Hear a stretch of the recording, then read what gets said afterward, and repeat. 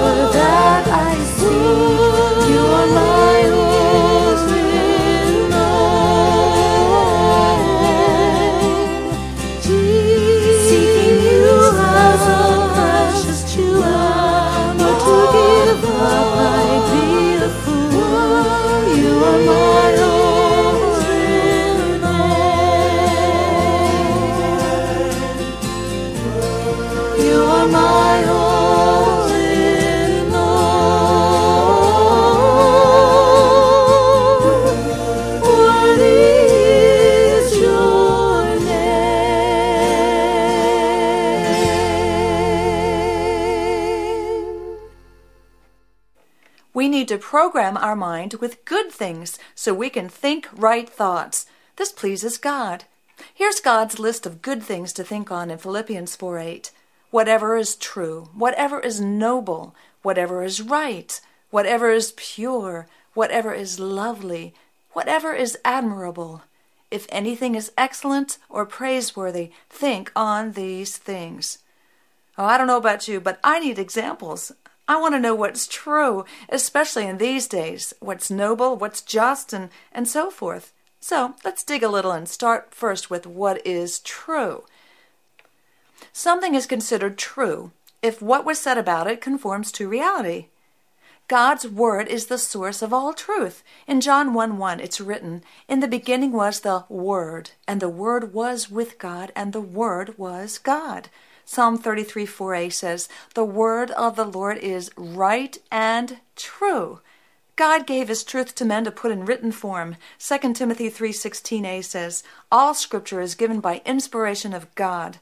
He made His word reality to us, according to John 1:14, "And the Word became flesh, and dwelt among us, and we beheld His glory, the glory as of the only begotten of the Father, full of grace and truth."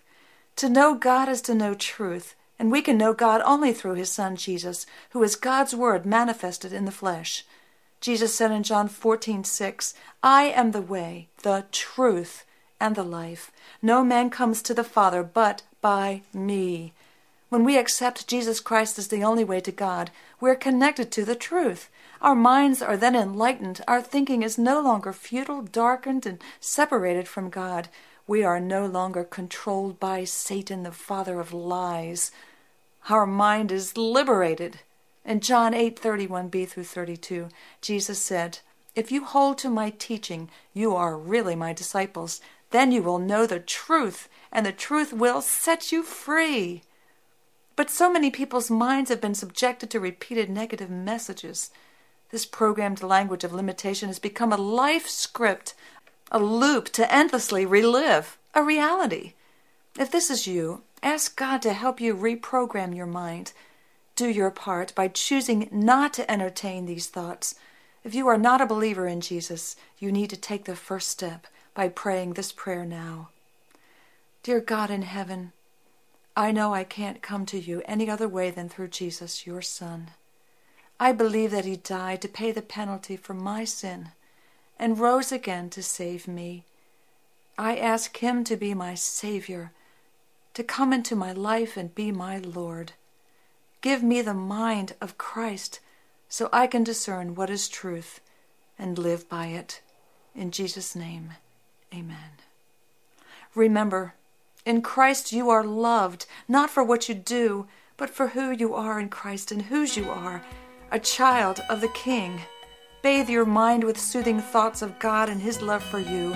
Think on these things. Hope, like a flower, will push through the smallest crack in your broken heart, and out of the deep darkness tonight will shine the brightest burning star. Oh, it's there like a half-remembered song, the thing that you've forgotten but have known all along. God loves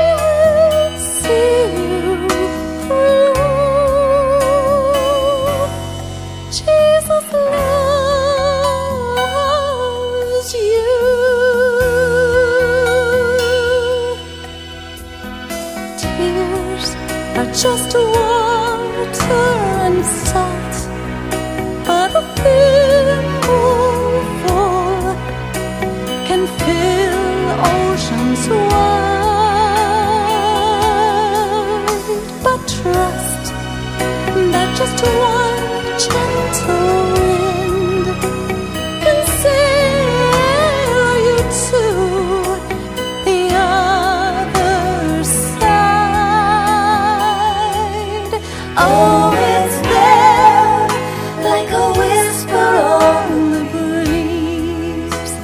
The truth that's so familiar, but still hard to believe. God loves you, and He wants you to know He is with you. Oh, you are not alone. He will see you through. Jesus loves you. You don't have to be anywhere near perfect. You don't ever have to prove a thing. You are loved, you are loved, so far beyond your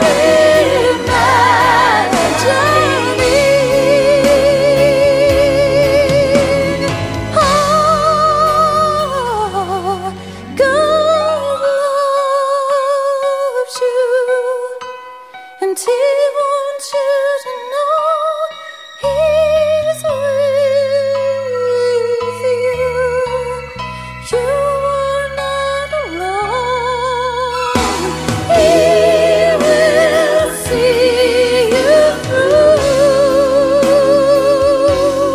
Jesus loves you. Jesus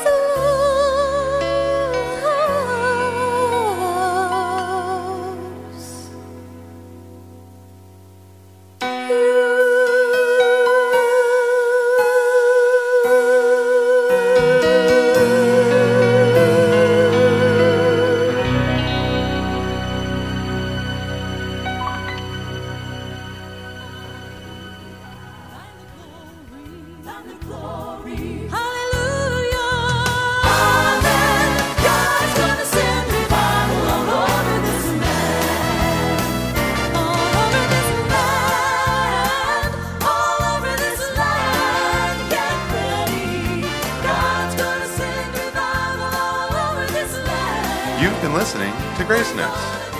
For more information about this ministry, write to Sandbeck Ministries, P.O. Box 581, Fallston, Maryland 21047, or visit us at our website at www.gracenotesradio.com. Join us again on our next program. Until then, let your Grace Notes be a song of praise.